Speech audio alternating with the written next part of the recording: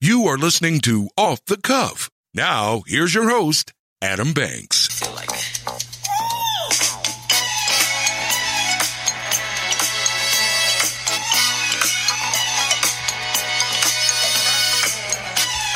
Welcome, everybody, to Off the Cuff. I am Adam Banks. Thank you for listening to the show. Coming at you live from Lexington, Kentucky. Amber is in the studio with me. And Amber, when you hear Michael Jackson, you can't help but move. You can't help but move. We love this song. This song is great. This is one of Michael Jackson's first solo songs. You know, but the funniest part about it is, about 2 weeks ago, Banks and I were, discussing our love of Michael Jackson and our love of his music, and we were discussing some of his songs, and if I could do anything in time, it would be go back and record you attempting to do the beat to this song to tell me which song it was. I was very perplexed while he was doing this. It's one of his greatest songs. I love this song, Don't Stop Till You Get Enough. But Michael Jackson, I come into this song for a reason, because Michael, you know how I feel about Michael Jackson. I think he's one of the greatest entertainers of all time, of our generation. Yep. And a documentary has now surfaced on HBO. It's called Leaving Neverland. Leaving Neverland. And it is about Michael Jackson and allegations against him in the late 80s and mid-2000s, dealing with him. And Wade Robinson, which is famously known for, or infamously known as the gentleman who broke up Britney Spears and Justin Timberlake. And James Safechuck. Yeah, he's accused of sexually molesting these boys. And me and you watched the first part of the documentary. It was 2.5 hours, no commercials, HBO, I love that. And it was very controversial.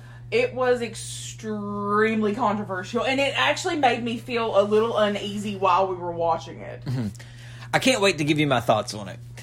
So, we watched the documentary. We haven't spoken about what we thought about it. No, because we thought it would be better that we would save it for the show. We agreed we would talk about it on the show, and you actually just left as soon as it was over last night. Yeah, we haven't discussed it at all. I watched it, and I think that the documentary is so... It's so acted, and I feel like it's very one-sided. I feel like that the documentary is told by these grown men making up these things that they once denied happened, and now they're coming back all these years later and telling a completely different story as an adult. And usually I'm all for people coming forward and supporting them for being sexually assaulted.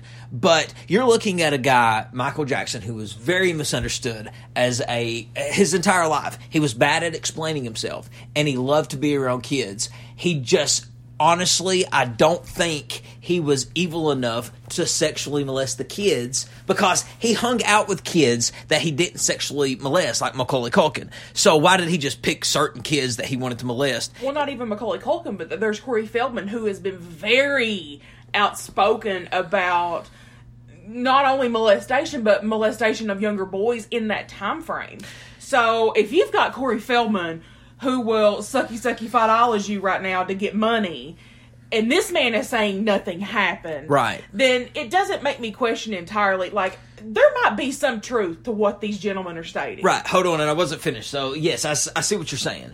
But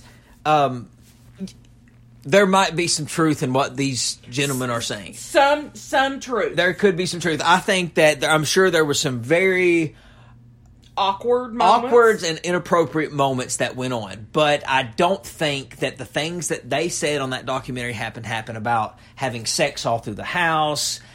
These parents letting their children sleep over at Michael Jackson's house. Okay, here's what I got to say about this. I see why they probably did it. They were mystified by this superstar. He was the biggest superstar on planet Earth. I'd still disagree with them stating that was the peak of his career. And that he was at the height of it, He was at the height of his career. I could see them being blinded by that, saying, okay, I don't even know this person. I've just met this person for a couple hours. and I'm going to let my kid go stay with him. But they thought they knew him because they were such big fans of him, and everybody loved him. But they honestly let a stranger, a grown man they just met for a couple hours, they let their kid go over and stay.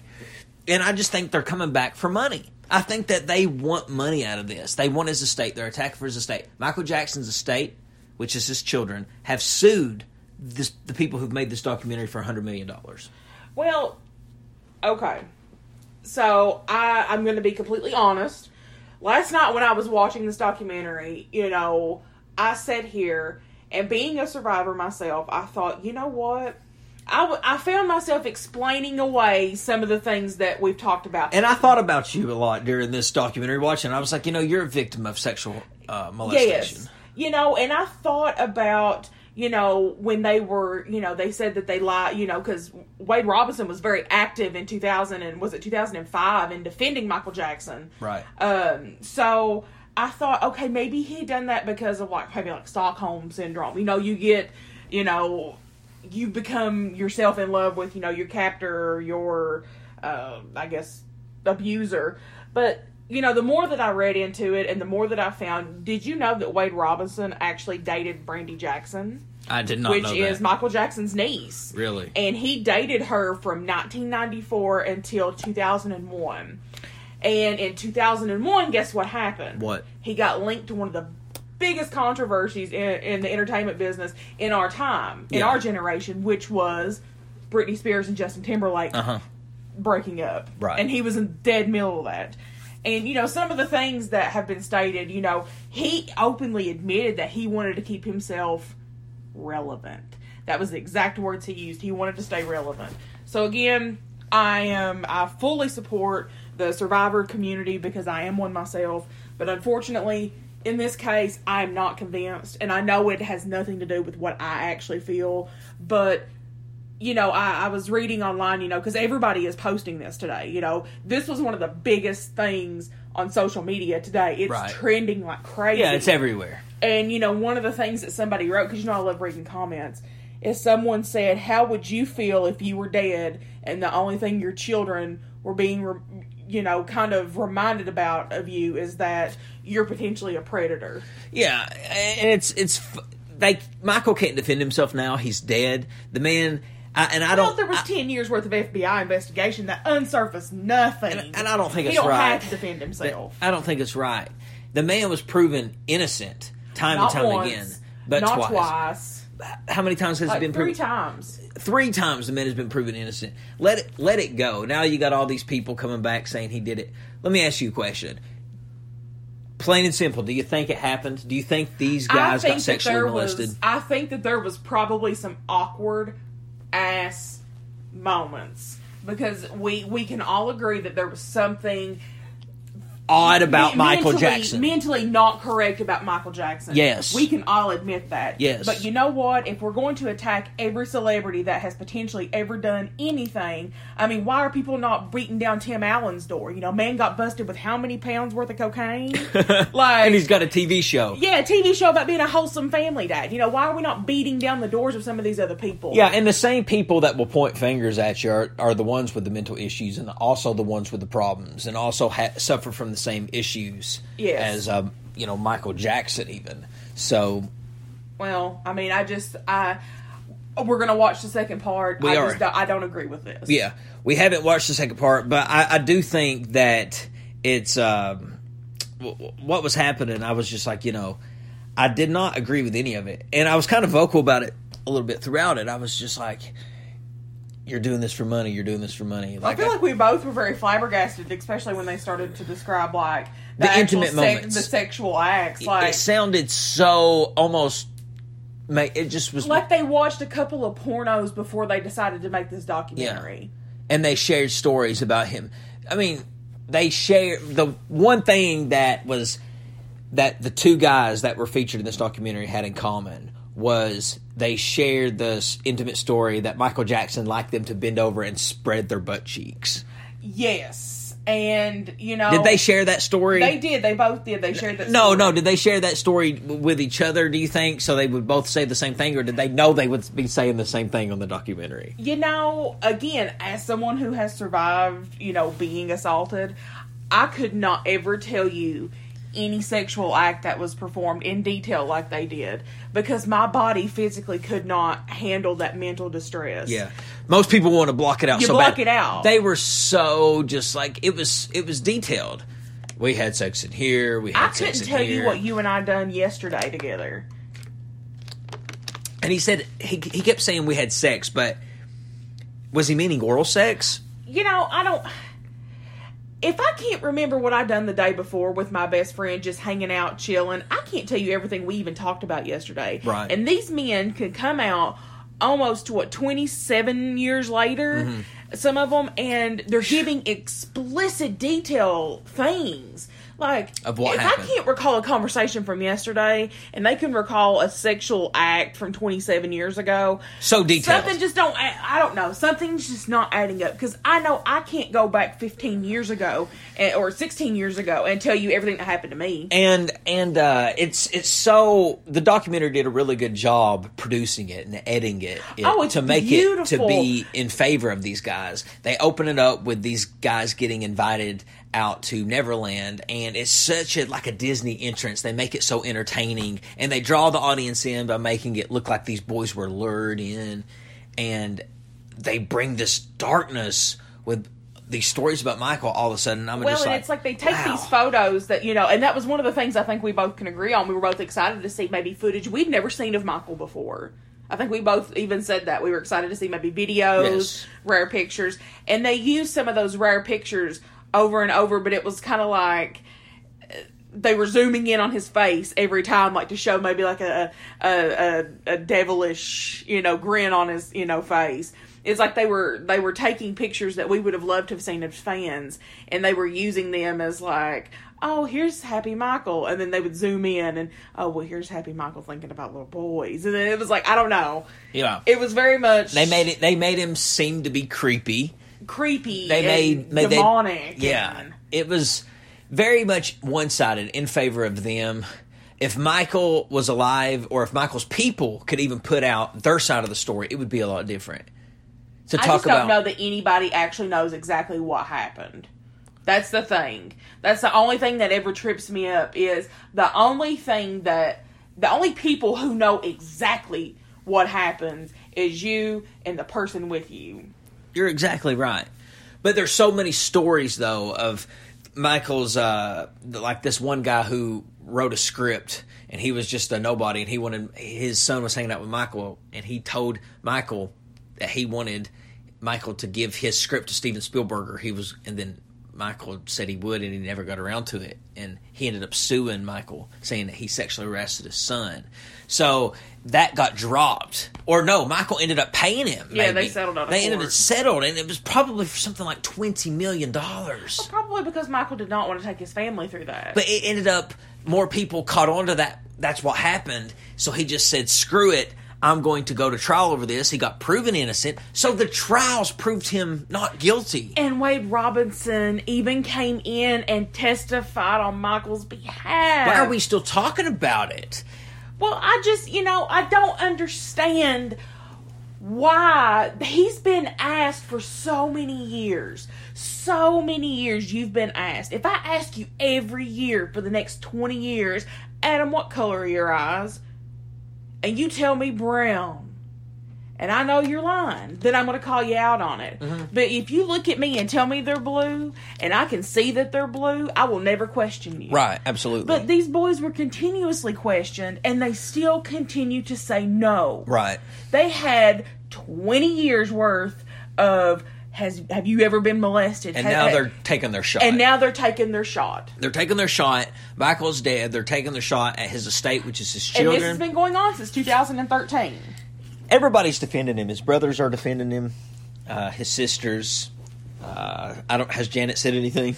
I've not, honestly, I've not really seen the family individually. I did see the blanket statement that they all put out. And, it was pretty much, what everybody else is saying. Let him be dead. Just let him be dead. Yeah. He did not enjoy his life, and in especially the last years of his life. Well, and in this documentary, you see it. He says, I just feel so alone. I feel like I'm alone in this world. The man was just alone. And what they're trying to do is they're trying to tarnish the man's legacy, just like R. Kelly. Now, R. Kelly did do horrible things, and he deserves to be taken off the radio. But they're trying to do the same thing to Michael. I will never let it happen. I will bump Dirty Diana going down the road as loud as I can. They are trying to make it happen to Michael. They're trying to take his music away. They're trying to take it off the radio, off iTunes, off all Spotify, all streaming services. After this documentary, but when you look at the critiques of it, the critics talking about this documentary, some are in favor of Michael. Well, there's so much evidence that are leading up to this is not true. I cannot wait until the second part. It will be fun to watch. The Oscars was just last week that closed out the award season. It did. The biggest moment of the night is obviously the Lady Gaga and Bradley Cooper performance. It was cool. It was really cool. They wrote out the piano. It was kind of an oldish type. It was a very intimate performance. They came out of the audience. They did. They just walked straight out of the audience. And it was just very much like, an old cabaret, maybe, where somebody's singing sultry on the piano. And she said that was Bradley's idea. I could see that. Yeah. I could see that. She's very flamboyant. So I can see that, I think, he maybe wanted to keep that. Yeah. That spark of, the intimate. He did. I don't see Bradley doing much more than what he did. Getting up there singing, that's what he probably just wanted to do. Be slow. Gaga's very just in your face, enthusiastic, and what's the word I'm looking for? Lady Gaga. She's her own word. Yeah. And everybody was talking about it, and she took home an Oscar. She did. She took home an Oscar for Best Shallow. Song. Yeah, for Best Song. So she's now a multiple Grammy winner, a Golden Globe winner, and an Oscar winner.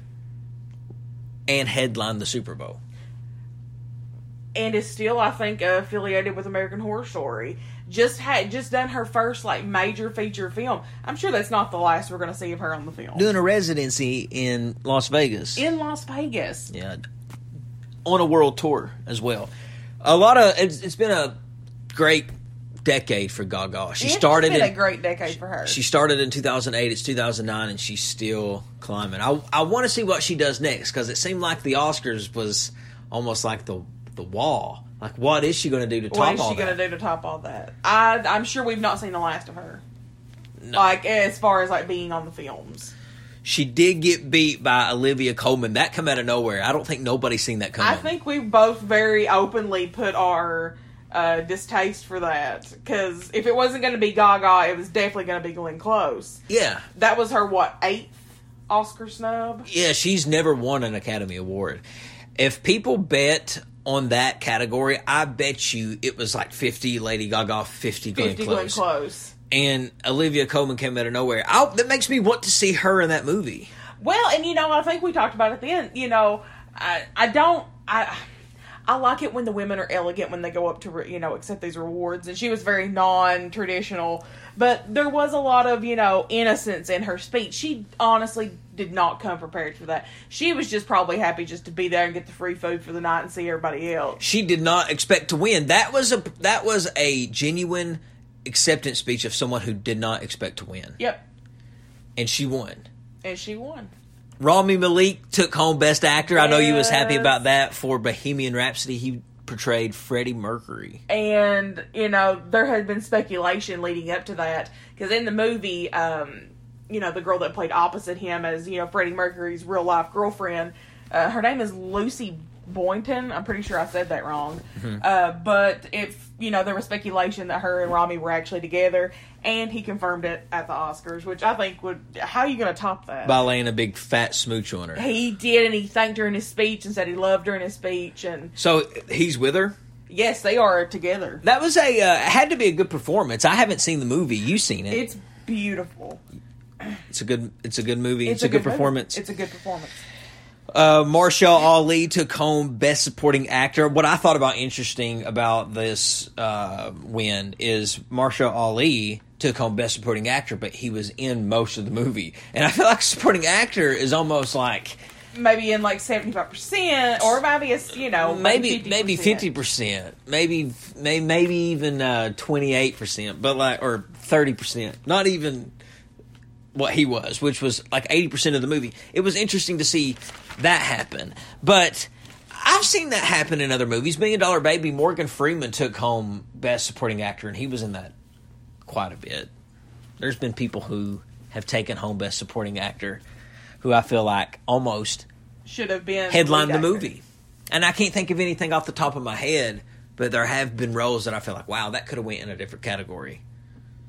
I'm sure there's a lot of them. Regina King, do you know who that is? I do know who Regina King is. She's ballin'. I love Regina King. Yeah, she took home Best Supporting Actress. She did for If Beale Street Could Talk, which is something I definitely want to watch. And Green Book took home Best Picture. They did. So it's now going to be placed on the steps where you broke your camera. I did break my camera. They're going to put the title on the stairwell where you broke your camera. I did do that. I was very... There was no host. Queen opened the Oscars. Adam Levine did a good job. Adam Lambert. Adam Lambert. Yeah, that's what I meant. Yeah. The best part about it was when we see Mike Myers and what's his name? Oh, from Wayne's World. Yes. Dana Carvey. Dana Carvey. Oh my goodness. You see them get up and give praise to Queen, which I feel was a very fitting. Yeah, there was no host, and I think it went smoothly. I think it flowed. I think it went very nice. I think it flowed. And I think the Oscars can do just fine without an Oscar. I think sometimes people get too big for the britches and they think, oh, I don't want to host the Oscars. That's a big moment for you. They're doing you a favor, dude. Yeah. They're putting you on a platform where you're seen by millions of people. Hey, Academy Awards, Adam Banks from Off the Cuff will host your Oscars. I will host the Oscars in 2020. 2020. That's what we're going to do. I will host the Oscars in 2020. Amber, I have some very sad news. Luke Perry from Beverly Hills 90210, age 52, died of a stroke. He did, and, it hurt my feelings because, they just announced they're doing a 9-episode, I guess, reunion of the cast. And they did not confirm that Luke Perry was going to be in the remake, or it's not a remake, but a reboot. They didn't confirm he was going to be in the reboot. So... it made me very sad. Yeah, it's sad to see that in the happiness of 90210 fans getting excited about this reboot. Even though Luke Perry hadn't been confirmed to be in the show, he still could have been. There was going to be something about his character. He still could have been. His career was booming at the time. I mean, he was in a show called Riverdale. He's in Riverdale, and I love him in Riverdale. And 90210 was coming back out. Everybody was excited. All of a sudden, he has a massive sudden stroke. And I have to tell you, folks, be aware of your health. There is nothing more important than your health. You can have all the money in the world. You can have all the fame in the world. But if you don't have health, you don't have anything. When I'm sick, I think about how horrible I feel and how nothing else matters. Think about the people who feel like that every day. What helps me get better is knowing that there's an end to that. There's an end to that sickness, and I'm going to feel better. But imagine the people who feel like that every day. People need to get a hold of their health. They need to be conscious of their health. Go to the doctor yearly, at least once a year. Just get a checkup. Stay on your health, because Luke Perry, 52, that's too young to die. That's way too young to die. Way too young to die. And it's very sad. And I loved him in the Buffy the Vampire Slayer movie. Is that what you know him in? No, I mean, of course I know him from 90210. That was something that he was really big into. But yes, I remember that's kind of where my crush of him started, was when he played, I think it's Spike. No, I think he has a weird name. Pike. That's his name, Pike. When he played Pike in... Yeah, it came to a shock to me when I seen it. it popped up on my phone that he passed away, and I was like, wow. Because my mom is a big fan of 90210. She watched it because it was on Wednesday nights, new episodes at 8 o'clock on Fox. But it was also on in syndication on Fox from like 4 to 6 or 7 every single day. So we watched the show all the time. I watched it with her. So I knew everything from the show. I enjoyed the show. And I want to go back and rewatch it. Well, Amber, I want to thank you for being here. It was awesome doing the show with you, as always. And just a note for everyone who listens, got something really good happening at the end of this month. Mark Paul Gosselaar will be gracing Lexington, Kentucky with his presence. Dude, Zach Morris from Saved by the Bell is going to be at the Lexington Comic Con. I have to get me a Zach Morris's Trash t-shirt. I've looked at them on Amazon. Will you get us one? I've been looking at them because we will be there. We will be flooding our social media with photos of us and with Zach Morris. Yes. That's exciting. That is exciting. They need to do a Saved by the Bell reboot. Somehow, some way, incorporate Saved by the Bell back on TV. Well, we know how much we love it, but, I have talked to people... have no idea what we talk about. That really just don't enjoy it that much. And they don't find it as fascinating as we do. But it's its own cult classic. They have their fans. There is a group. There's Saved by the Bell fanatics. Yes, we're not the only ones. We are not the only ones. Well, ladies and gentlemen, I'm Adam Banks. That is Amber. This is Off the Cuff, and I will see you in the next episode.